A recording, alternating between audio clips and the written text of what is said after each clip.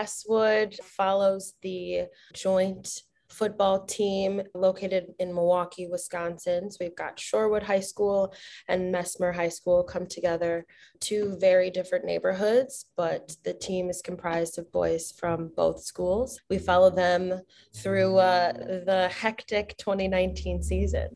I recorded this interview with Brad and Emily the day after John Madden died, and their film, Messwood, is about a memorable coach in his own right, Coach Antoine Davis, who coaches the Messwood football team, which is a weird anomaly in Milwaukee. It's a combination of two schools, Messmer High School, which is a predominantly Black school, and Shorewood High School, which is a predominantly white one, just a mile apart.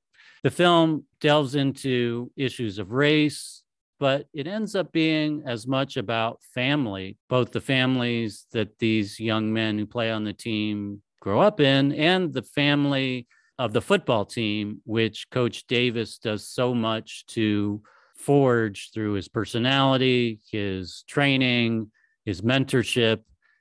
What I like about Messwood is it manages to avoid a lot of the tropes of your typical sports film. It's not so much about how the team does on the field, but it's about the lives of these young men and the coaches who are helping mold them.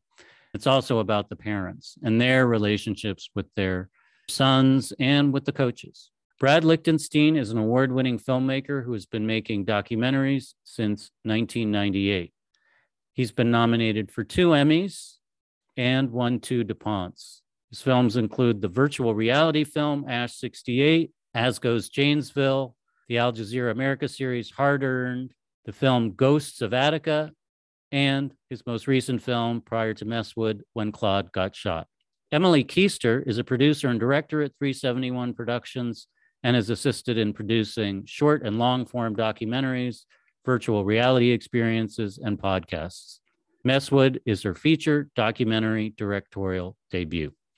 Unfortunately, Emily had to leave midway through the interview for an obligation, but we were able to talk to Brad and get into some more of the issues around the film. So without further ado, my interview with Emily Keister and Brad Lichtenstein, the directors and producers of Messwood.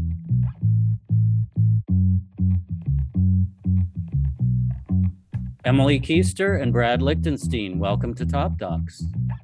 Thank you. Thank you. This is for both of you. Why do you make documentary films? I'm an emerging filmmaker. I'm still early career. I, at first, did not think I wanted to make documentaries. And it was really when I started working with Brad at 371 that I saw how powerful documentary filmmaking can really be. And I think there's something very, very magical about being able to tell, real people's stories. There's a authenticity there that I just fell in love with. I think that not only, documentary films are inspiring and amazing, and they really can be about anything and everything, but there's also something that I love about the actual production and creation of a documentary film, and being able to really get to know the people who open up their lives to us and forming that bond and building that trust, and then having folks in your life for the rest of your life and for the rest of theirs, and being able to share something so special. Once I got to live it, it's something that you never forget and you never want to stop doing. For me, it really started with an experience when I was in high school of working for the late Congressman John Lewis here in Atlanta, and discovering a passion for social change. And then a few years later, after college, during a fellowship, running into some documentary filmmakers, one of whom used to teach documentary at NYU. I went to NYU and started off getting a PhD in philosophy, but wandered over to the film people and got this great advice, which was just to go get internships and not waste my money on a degree. So I went and did that and got to work on some fascinating films right away, including a film about the history of the blues in America. And I figured out it was a way to link up my passion for social change and for filmmaking, which I just discovered.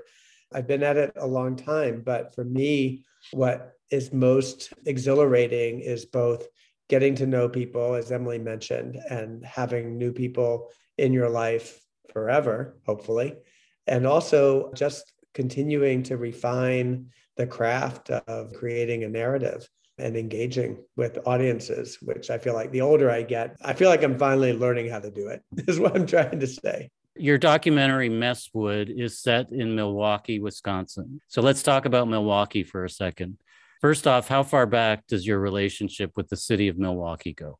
I grew up in rural Wisconsin. So, little background context, I am a transracial adoptee. I was adopted and raised by a white family in a very white place. I turned 18 and knew that I needed to put myself in spaces where other Black folk were and build myself a community. So the moment I graduated high school, I moved to Milwaukee, went to the University of Milwaukee, Wisconsin, and started getting a film degree. Moved there at 18, and then I lived there until this last year when I moved to Atlanta. I was in Milwaukee for 7 years. I moved to Milwaukee in 2003 from New York. My wife is a professor and she got a job at the same university, University of Wisconsin-Milwaukee, which Emily attended and was the president of the student body, I might mention. I was first Black woman elected as a student body president, just a humble plug. So I guess that means I've been there for 18 years. Race is clearly one of the key themes of Messwood. And while it's difficult, if not impossible, to summarize the city's relationship to the issue of race, if you can, I'd like you to discuss how issues like racial equity and opportunity, violence, and segregation have been a part of Milwaukee's past and present. When I moved to Milwaukee from New York, which is hardly a perfect city for sure, but the segregation was so stark in Milwaukee, it was a shock to the system just to land there. When you look at Milwaukee, what you discover is that systemic inequity, which of course takes hold all over this country, has deeper roots in Milwaukee, less because of early discrimination and oppression, i.e. slavery, Jim Crow, Great Migration. What's unique, I think, to Milwaukee, which is consistently rated one of the worst cities to live in if you're Black, is that the industrial age, the automotive age, the great migration north to work in automotive plants and other plants in the 1950s and 1960s, it sort of bled over to these upper Midwest cities a little bit later in the 70s. So from Chicago up to Milwaukee. And what happened is a lot of those opportunities dried up, largely because those jobs were disappearing in the first place.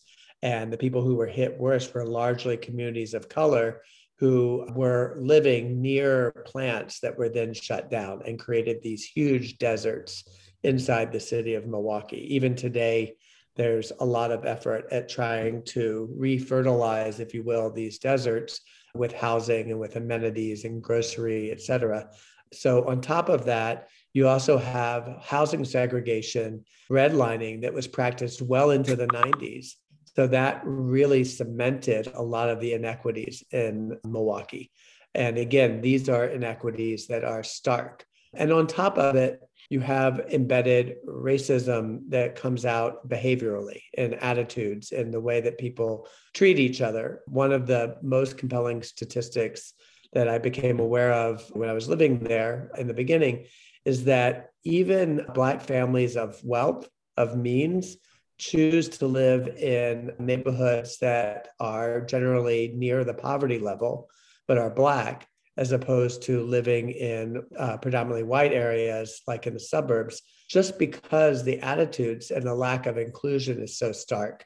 They would rather be somewhere where they feel comfortable, rather than the typical move that you see in cities like Atlanta, where there are large Black and mixed enclaves of people who are upper middle class or upper class in wealth.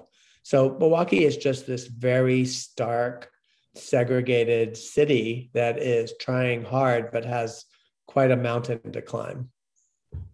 Yeah, I mean, I think that's beautifully said. People want to be where they're comfortable. And I think that there's an attitude in Milwaukee. People are growing up with this ingrained idea of it's important to be loyal to your people. I definitely noticed, coming, I think, coming from an all white neighborhood and then coming to Milwaukee, where I definitely felt like, where is the community that I really fit into? And I struggled and still struggle to this day with feeling Black enough for Black spaces, but then too Black for white spaces. I think Milwaukee almost amplified that feeling in me because people didn't know how almost to talk to someone who didn't look like them or didn't share experiences. It's prevalent and it's there and it's become normal for the city. I do think there is so much good work happening in Milwaukee now, and people every day are getting more prepared to have a conversation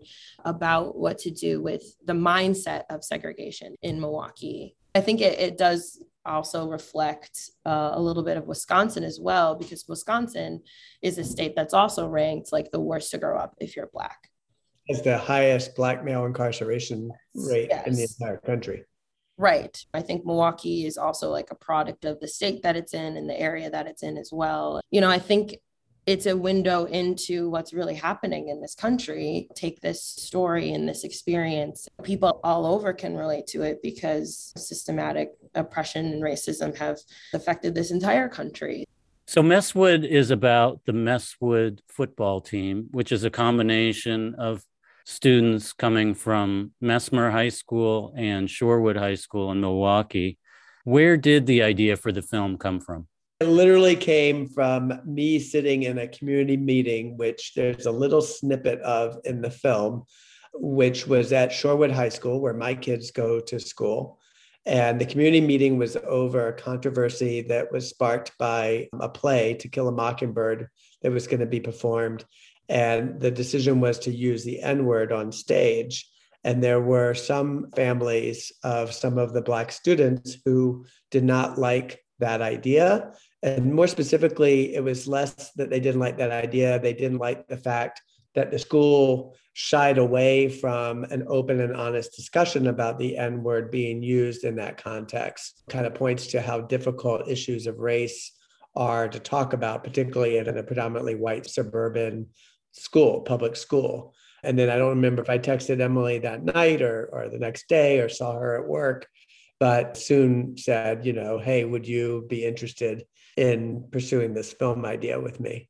I grew up at 371 as a filmmaker. Brad knew that my interest in my storytelling really was having conversations that bridge communities, specifically the communities that I've always felt trapped between. So, white and Black folk. It was the next day at work. You had come like the next day, I was like less than 12 hours and came into the office and, we're talking about it. And you had that gut feeling that the film was there and shared it with me. And I was immediately like, yes, I want to be able to tell this story. We tried to get access to tell the To Kill a Mockingbird story, and we did not get the access that we needed. But someone pointed us in the direction of the Messwood football team. We met the coaches, we met alumni, and then we started to meet players. And that's when we really knew, like, here's where our story is. And here's where we can really tell the story of a team that bridges communities and be able to share the stories of, honestly, young boys from all across the city of Milwaukee, not just the two neighborhoods, but the boys really do live in 4 different places in the city. When one door closes, a door and a window open over here. So we really took that opportunity to tell the story of the Messwood boys and fell in love with them and the coaching staff almost immediately. We pivoted and Messwood was born. So access is obviously critically important in all films, but especially films that are set in high schools. How did you get that access, and were there levels of access that you tried to get, but you couldn't within the schools? As Emily pointed out, we didn't get access to the classroom in the schools. We were basically shut down by, in particular, the English department, which was where To Kill a Mockingbird emanated from as a controversy. But the doors opened to us, to the team and to the families and their homes. Coach Davis was really key to our access. he's such a compelling person, a Black coach who also believes in creating a kind of safe space where race is not the central issue on the team. And a lot of what unfolds in the movie is kind of looking at that space that he's created and its dynamics. And he was really the person who said yes. That was after a lot of consultation he did with kids, both on the team, but also more importantly, his alums who he puts a lot of stock into. It was a long journey to get that access, but then once it was there, we had just wide open doors to walk through. Once Coach Davis said yes, both school administrations, respected him as a coach and his decision as head coach. And they also gave us the yes. So then we had access. So yes, Coach Antoine Davis, he is very much at the center of this football universe. He's a very intense guy. He's a former football player himself. He's a yeller. He swears. He scolds his players a lot. He's physical with his players on the field when he wants to show them things. But he's also, as you mentioned, he's deeply committed to the program, clearly cares about his players. He's a very sharp man. He's self-aware, I would say. Did you know what you were in store for when you first contacted him and eventually did give you access to the team? What were your early impressions of Coach Davis as you saw him in action? Oh, Coach Davis, I think, yes, I knew what we were in store for, and absolutely not. I knew we were going to get a man who cared deeply about his players, and that was very obvious. That was what was very important for us to show through the film. He never let us down in that aspect, and he really does love them all. I honestly, meeting Coach Davis was really intimidating. The whole production, because we shot Messwood in the span of a football season for high school, which was really only like 2.5 months, give or take. Coach Davis is pretty intimidating, especially when he's trying to lead a football team, or really varsity and JV, and we're trying to get lobs on him, and we're running next to him with boom poles, just like trying to make sure, that energy can be very intimidating. It was for me, but at the end of the day, Coach Davis is all about respect. And as long as you respect him and respect why he's there and respect his players and his staff, like, he will show you that in return. As much as he can yell and swear and whatever Coach Davis is going to do, you're going to, be met with kindness and respect and compassion. I mean, he's really, truly just such a compassionate person, even if he has a hard exterior. Obviously, these are male-dominated spaces in the film, the football field itself, the locker room, and so on. How was that for you as a director of this film? Well, teenage boys, like football players, smell really bad. That's like the first thing that I always think of, is that they all smell. I have a younger brother who plays football, who's the same age as Max, Amarion, and Fred. So I think that for me, I stepped into a big sister role with all of them very naturally. And that was a benefit of having Brad and I as co-directors, is I think that some of the boys really looked as Brad as more the father figure or the adult in the room. And then I was much more of a, they treated me like a peer. Very, very early on in the beginning, I had to make sure that the boys respected me and understood, like, I am a director. I have a responsibility to this film. I also have a responsibility to all of them, but they do need to take me seriously. There were times where it's obvious when we can joke around, and in that point, most of the time they would make fun of me, or, whatever teenage boys want to do, call me lame and things like that. There were times when we could joke around and have fun, and there were times where they had to listen to me. They listened to me for the most part, and it was really good. But yeah, I just became one of the guys, I guess. Amarion seems to be going through some difficult times with his mom, his living conditions, the impact that his uncle's death has had on him, and also really with just finding his place in the world as a young man. I believe, it's you, Emily, who off camera asks him about his uncle. You ask if he's okay. And he says, yes, I am, even when I'm not. which I found to be an extraordinary statement, really quite profound.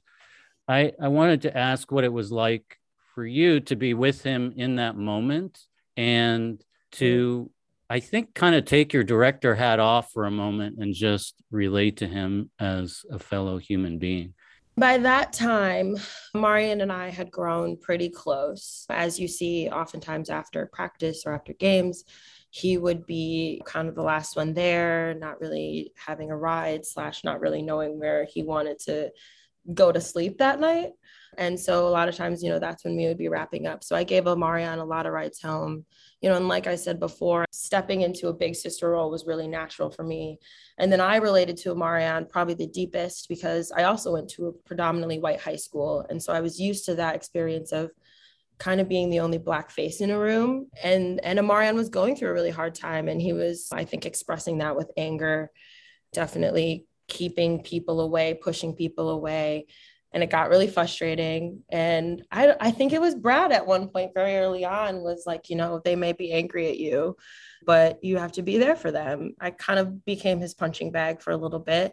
Let him, if he had emotions and he had feelings and he needed to be angry, I understood that he could direct that at me and I knew it wasn't personal. And, I built his trust that way. And so when we had that conversation, I knew where my line was to push him, I guess, because he trusted me, even when he was angry at me, even when he didn't want to answer the questions.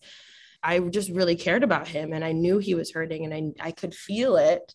I kept really hoping that he would open up and be honest with me. That's what that scene really was I just want to make sure you're okay. I am worried about you. He still struggles, but he is doing much better. He had to really do a lot of work on his own, externally and internally, to really figure out who he was. And he's still figuring it out. But yeah, I just became someone he could trust and I became a rock and I let him know, like, no matter how hard you say you don't want me in your life, I'm going to be there for you. So you're going to have to deal with it. Well, it's quite a moment in the film. And it's clear from talking to you that you really did build up a relationship of trust with these young men. And I'm sure they appreciate it. So unfortunately, we have to say goodbye to Emily. She has to run, but we are going to continue on with Brad. Thank you, Emily, and congratulations on Messwood. Yes, thank you all so much. Thank you for this, Ken. And I will talk to you all later. Bye. Take care. Bye. Very early in the film, the issue of race is addressed. We hear you, Brad, off camera saying to Coach Davis, people look at the Messwood football team as a kind of paragon of racial harmony, but you say that's not what you're about. And Coach says, no, I've never thought about what other people are thinking about when it comes to this football program and that word race. You're trying to make a story out of nothing. I don't care what others think. It's football. This is our family. You can be in a bubble. That's how the world should be. I got the sense that he was a little ticked off, perhaps, with you and your line of questioning, and maybe felt you were coming in with an agenda that he didn't share. Is this a fair assessment of the dynamic going on here? I think it is a fair assessment. I don't know that I would use the word agenda so much as interest. And, we talked a little bit about Milwaukee as the context for this movie. So I think it's a little impossible to not think about race when you're making a film about a football team made up of kids from a predominantly Black school and a predominantly white school. Coach Davis and I sparred over that premise, if you will, a lot. I think we probably both learned things from each other over the course of making the movie. I won't speak for him. I know I did. I think in combination of making the movie about him, and he's a bit of an anomaly, I think, in a lot of interesting ways, not least of which is as a Black coach who is trying to create a kind of race neutral space. Also, we've seen many coaches, I think, in movies that practice tough love, but there's a level of compassion with him and a level of genuineness that you don't often see. And we've also seen sports movies about race, but it's usually got a white savior at the center, often the coach. And in this case, obviously, that's not the way Messwood is. constructed as a story. I think my relationship with Coach Davis remains one that's growing. I mean, he and I were texting recently about finding time to grab a beer and talk. He's extremely protective of his kids, as he should be. I remember during the Black Lives Matter protests after the murder of George Floyd, we were filming with Pieris, who decided to go to protests, and we filmed with Max, who was contemplating whether he wanted to. And Coach Davis showed up at Max's house just to be a kind of protective force, because he was concerned that we might ask questions that Max may not be prepared to answer. And he wanted to be there for him. In the end, he thought, oh, everything you want to know seems really interesting and important to know. So all that ended up on the editing room floor anyway, as it turns out. But nonetheless, it illustrates, I think, the level of commitment he has to his boys. And it's never ending. He always would say to us, that he doesn't really know if he's affected a player until years down the road when they invite him for their son or daughter's birth, or for one of the kids having some other milestone in their lives. The other thing is, it's not so clear cut with him in terms of race and his players. I mean, toward the end of the film, with many of his Black players are struggling academically, he has this idea to take the Mesmer players on a field trip to an event called the Circle City Classic, which is put on by historically Black colleges and universities, HBCUs. It's interesting to see him come up with this idea, because it shows, I think, he does sometimes think about race in relation to his players. Did this come up in your conversations with him? Certainly you were there when they went on the field trip. Oh, yeah, absolutely. I try to have these conversations on camera because it's part of the dynamic of the film. So sort of what you see is what you get. There wasn't a lot on the cutting room floor that came from our discussion over how much, if at all, race is a factor in the way that the team's culture is built. Certainly what you just pointed out is true. Coach Davis says in the film that when he walks out of his door, he knows he's a Black man and that he's representing the image of a Black man to a lot of his kids, whether they're Black or white. So he's very conscious about race. And taking the kids to an HBCU college fair, I think, was a big statement for him. Obviously, that's about Blackness, in his case, Black maleness. But mind you, he's also quick to say that there are white kids who he thinks can benefit from going to an HBCU as well. So he's always mindful of not letting himself get cornered into a stereotype. Let's talk about casting the players. There are 4 main characters among the players. There are the best friends, Amarian and Max, who are both sophomores at Shorewood, Fred, who's a sophomore at Mesmer, and Pieris, who is a senior at Mesmer. How did you end up with these 4? We cast a wide net early on, probably looked at including maybe 12 kids at one point, and actually did follow more than the 4 that we landed on. And there were a variety of factors, some obvious. We wanted a mix of white kids and Black kids. As Emily pointed out earlier, we also were interested in kids who lived in different parts of the city and who came from different backgrounds. We also really were interested in the experience of Amarian, of being a Black kid in a predominantly white institution. Now, we wish that we had had more seniors to choose from, but unfortunately, this particular football season, there weren't that many seniors. But what we ended up with was, one kid, Pieris, who's a senior, 2 kids who have an interracial, if you will, friendship at Shorewood, Amarian and Max. Max is white. And then Fred, who we felt like was able to help us tell a different story, which was the academic story, since a lot of his struggle had to do with his academics and some of the legacy of trauma in his family, because his brother had been killed by gun violence a couple of years before we started filming. Documentaries that center on the world of sports, in this case, high school sports, are tricky.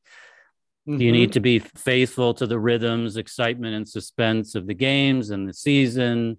but you also have to spend enough time away from the game so that we can get to know the characters you're following and explore the broader themes. How did you maintain this balance throughout, knowing that football is a window into a world, but couldn't completely take over the film? It's a great question because you're up against a lot of tropes in a sports film. And I think we're lucky in that Steve James was our executive producer. For our listeners, that's Steve James, the director of Hoop Dreams. He was able to, I think, point out a lot of those minefields before we encountered them. So we had a lot of discussion early on about how we would tell the football story, which of course, is a mixed blessing. On the one hand, you have these tropes you have to be careful of so that people don't tune out because they're too caught up in the rhythm that they expect. But on the other hand, it's a natural arc for a narrative. And we had that. We were actually a little bit more worried that the team, which had just come off a season where they won their division and conference and had made it into the playoffs, we were worried that unfortunately this year the team was not that good in terms of the outcome of the games. So we got very lucky that they won some games at some very opportune times, thankfully, for us as storytellers. But I think we also knew from the beginning, the origins of this film were always focused on, the dynamics of our city and the dynamics of race and the dynamics of culture and the dynamics of teenage boys coming of age and becoming young men. So we knew that a lot of our story would take place off of the football field. I believe you played high school football. Is that correct, Brad? I played high school football, but for all those people who knew me from that football team, I have to say from the outright that I was not a star by any stretch. Okay, that's fair enough. We won't go back and check the records on that. Since you did play high school football and you went through a version of this experience, how did that inform your outlook as the director of this film and the things that you saw going on both on and off the field? Well, playing football in high school really helped me understand what was going to happen and what the culture is like. Emily was shocked by the smell of the locker room and the boys, but also Emily, she is an athlete, but she was not immersed in that male kind of bravado culture of football. And I did really understand what that locker room would be like. So I think that helped a little bit in terms of feeling comfortable filming in the locker room and understanding. And when I say the locker room, I mean it, metaphorically too, like just the bond and culture that football aims for. Sort of brothers as a family, which is what Coach Davis would call it, going out there and fighting a battle every Friday night under the lights before a crowd and hyping yourself up and the rituals that are involved with that and the focus on strength. There's a lot to that culture that ultimately points to the bigger values of becoming men who keep their commitments and who are responsible. Coach Davis is very old school in a lot of ways. He has like one analogy in the movie where he says, you can't quit football, just like you can't quit your woman if you're mad at her. This is a point he makes to one of the moms who's questioning some of his tactics. But, underneath that, it's true. He is teaching these boys how to be responsible young men in the world. So, yeah, I think playing football made me very accustomed to that world and also be able to kind of predict a lot of the things that we would be seeing. So speaking to that point of the values of the team and the values that Coach Davis are trying to impart to his players, there's a great scene. I think it's my favorite scene in the movie, actually, which involves Fred, who's struggling academically. At one point, his mother, Rosalind, shows up at practice, basically pulls him off the field. She's warned him that if his grades suffer and get to a certain point, she's going to do this, and she does. Coach Davis is just beside himself that she's done that. She's violated some unwritten rule that you never come onto his field and pull a player off the field. They have an exchange next to the field, and then they go inside to continue the conversation in private. Of course, you're there with your camera, and their exchange really gets to the heart of some big questions like, How do you balance academics and sports? What's the proper role of team sports in young people's lives? And what are the most important values to teach young people? And also, how can parents and coaches coexist? As you point out, it's a scene that happens in two parts. Part of it is outside and part of it is inside. What we always talked about when editing that scene is we kind of let both of them sort of win the day in their arguments at different times. One of the things I love on the outside is that, Coach Davis really does feel like this is his universe. But Roz points out to him in a scene that we often call the Holy Trinity, that actually the hierarchy that he thinks is at play is wrong, that in her hierarchy, it's God, and then it's her because she gave birth to Fred, and then it's everything else, including football, which is a little bit different than Coach Davis's hierarchy. What I love about Inside is that when Coach Davis is trying to articulate the values that he is modeling and espousing for these kids, he lets himself be vulnerable with Roz. And I think it's a really beautiful moment because he's really kind of pulling back the curtain and sharing with Roz all the dynamics that are at work as he's trying to be, a mentor and a coach to these kids in a multitude of ways. Let's talk about Pieris for a second. Pieris is the lone senior that you profile. He's a very big young man. He's new to football, but also seems to have the most opportunity, perhaps, to get a college scholarship, to play football and continue his education. He's also a leader on the team. In what ways did you see Pieris grow over the course of the football season? First of all, update on Pieris. He completed the 2-year program at Independence U, and he is now going out for D1 football at a number of schools. And I think top of his list right now is the University of Wisconsin. And he also graduated with honors. So how did he grow? He really grew in 2 major ways. One is as a leader on the team. In the beginning of the film, he is not confident. He's a little bit like an unburnished gem. And he is also struggling academically, a little bit, maybe less so than others like Fred, but struggling. And he's also kind of struggling just in terms of responsibility. I mean, there's a scene about college. The coach is leading a session with the seniors about applying to colleges and getting your film in front of coaches. And Pieris just seems scattered in his mind.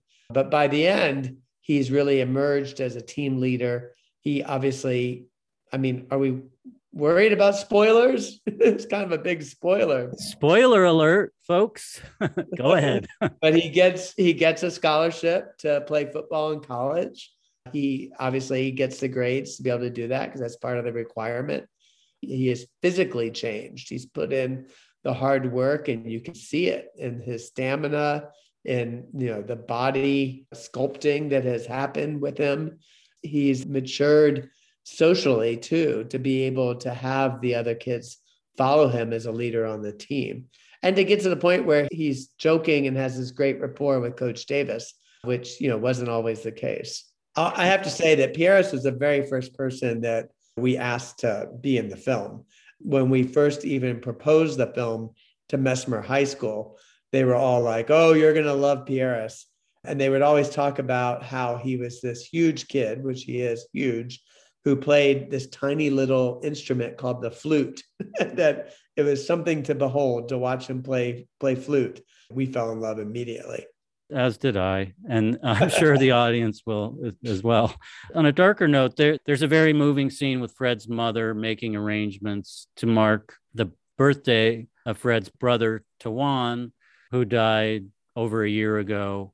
She talks about how hard it is for Fred to express his emotions about his older brother, with whom he was quite close. With all of the boys dealing with pain and figuring out how to express or control your emotions is a big issue. What did you observe about the young men on this team and how they deal with emotion that struck you? Emily said a lot that was really beautiful and poignant about her relationship with Amarion. And I think in general, Emily and I had these really helpful and different orientations towards the teenagers in our film. Obviously, Emily is much closer to their age and has a younger brother who's the same age. I am a parent of teenagers. So, in some ways, that makes me more attuned to the way that teenagers handle emotion and handle what life is dealing them, whether it's the football team, my kids play sports too, or, broader throughout life. My approach, which I think sometimes was successful and sometimes not, was very much like being a parent. You want to be empathic. You want to make a lot of space to listen. Documentary depends on that, no matter the age of the person that you're working with in a film. And at the same time, as a parent, I have to check my instinct to want to guide young people in one direction or another. It's a real art when you're a parent, and it's a real art when you're in that kind of sort of parental figure relationship with teenage subjects in a documentary.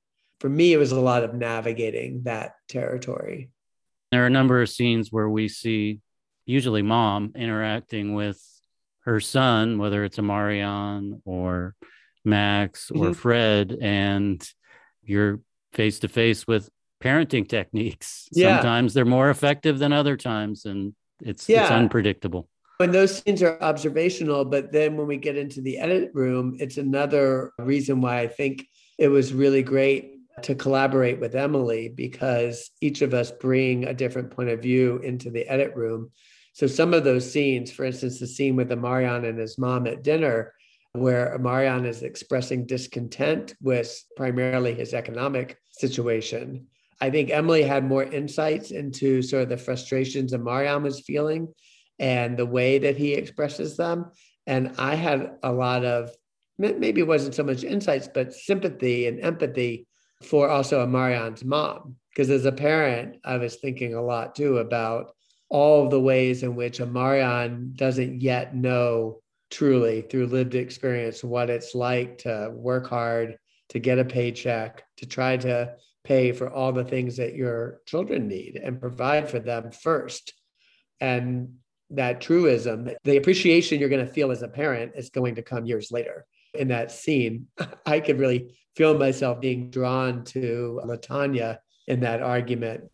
Back to that issue of pain and emotion that roils the worlds of these young men, I couldn't help but wonder about the role of football and the team in helping them grapple with their emotions and their pain. It seems like in some cases it helps them, but maybe in other cases it's a hindrance. What's your take on the role of football in helping these boys get through these difficult moments? I actually think that football helps all the kids get through difficult moments. I think it gives them a real safe harbor. It gives them a sort of concentrated goal and a goal that they achieve together, not individually. I know that in some ways I'm just saying things that are true of sports, but being a parent of two kids who played sports every single season in high school, I could see what I saw with the kids on the Messwood football team. It just gives them, I think, so much strength of mind and focus. Max is the one white player profiled. He lives in a nice neighborhood, but his life isn't picture perfect either. His parents are divorced, and there's clearly tension in the home when they're all together. But it does seem like his life is more stable and his future prospects are maybe more predictable. How much of this would you say is a function of class, race, the situation in Milwaukee? To what do you attribute that kind of stability and predictability? Max is not coming from a super wealthy family, but the family does have, in certain ways, more stability. I think that traces its roots to privilege. And again, it's not the privilege that necessarily is one that comes from gross economic benefit, but it's more about the construct of America and how that breaks down in terms of race. And at one point, we were thinking about including a white family that was wealthier. And one of the things that we noticed was that there were certain aspects of the story that were repetitive, because in some ways, the deeper issue to get at is privilege, and to see privilege in a way that isn't reductive to money.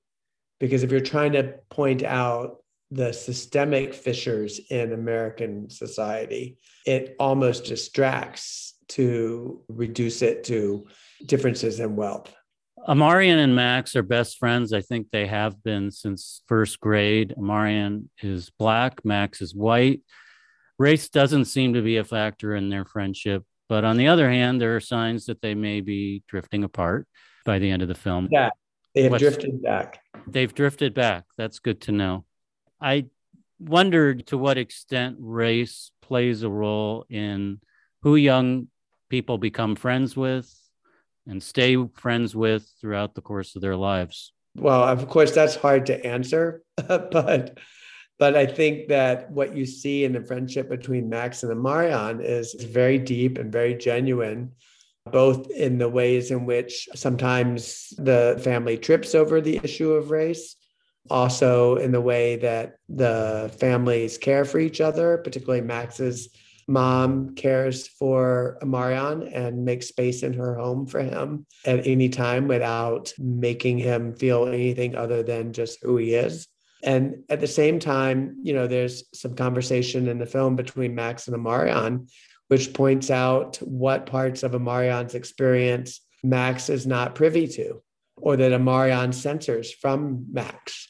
So it's complicated, just like the way America is complicated in terms of race. But I think one thing that's for sure is that friendship is a very strong one. It's a very genuine one. Those two have each other's back. As recently as this past month, have celebrated holidays together and spent time together. Looking at the film you made versus the film you thought you wanted to make, what do you think changed the most from beginning to end? The biggest change, of course, was pivoting from being in the academic setting of the school to being on the football team, and then telling the story of two schools. So without a doubt, that was huge. But I think for me, a lot of what I learned is to sort of check a lot of the assumptions that I had as a kind of a white male liberal of a certain age, my mid-50s, going in to tell this story with both my colleague, Emily, who is a young Black woman in her 20s, and with teenagers at the core of the story. And, I tend to come in with a lot of assumptions, liberal ones, about race and racism. And so for me, particularly encountering a person like Coach Davis and what he's trying to do in creating this, you might say, race neutral environment for his kids on the team was something that I brought a lot of skepticism to initially. And I think that in the course of trying to keep my mind open, which is always what you try to do in documentary, and also hard to listen to Emily and her take on what we were seeing as being one where there's a real value, particularly for kids of color, to have a space where it's not all about race. And whereas as I might have come in with the assumption that, of course, you should talk about race, you should take advantage of this kind of rarefied situation where you have Black kids and white kids as teammates, brothers, if you will, to sort of build the beloved community, which is how John Lewis and Martin Luther King would have said it. But maybe that's a little dated. And maybe I needed to learn more about the dynamics of predominantly Black spaces and predominantly white spaces, and what this kind of space was that Coach Davis is trying to create and its value to teenagers, and to learn more about the pressure that teenagers feel in 2019 when we made the film, but in the 21st century, which is very different than when I grew up. I mean, obviously, social media has completely changed the array of pressures and dynamics in their lives, and it feeds into what we're talking about. That was probably the terrain of my learning curve the most in making the film, which I'm thankful for. How did the team do this year? Well, you're talking to me in December 29th, and sadly, they did not make the playoffs. They did not win many games. So their season has been over since, I believe, late October. There's always next year. There's always next year, and there's always another film ahead. I'm excited that we literally locked just before Christmas a film called American Reckoning, which I'm directing with Yoruba Richin, and will be coming out on Frontline. That will be out on February 15th, both on PBS stations that carry Frontline and on YouTube, and I think also over the top with Amazon. I'm really glad that you and Emily made Messwood. I think it's a wonderful film, and it addresses a lot of really important issues. It also does a great job of allowing young people to speak for themselves, which I think is tremendously important. Congratulations to you and Emily on the film, and best of luck. Thank you.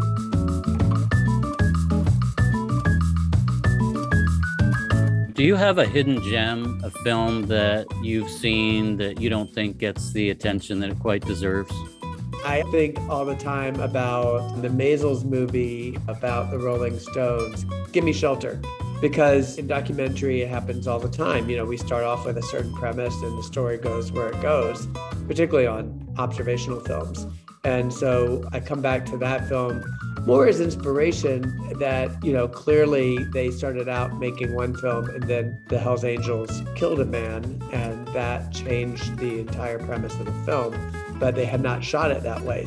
So they came up with the idea of showing Mick Jagger the footage and using that as the sort of base of the narrative structure. So it's the art of the pivot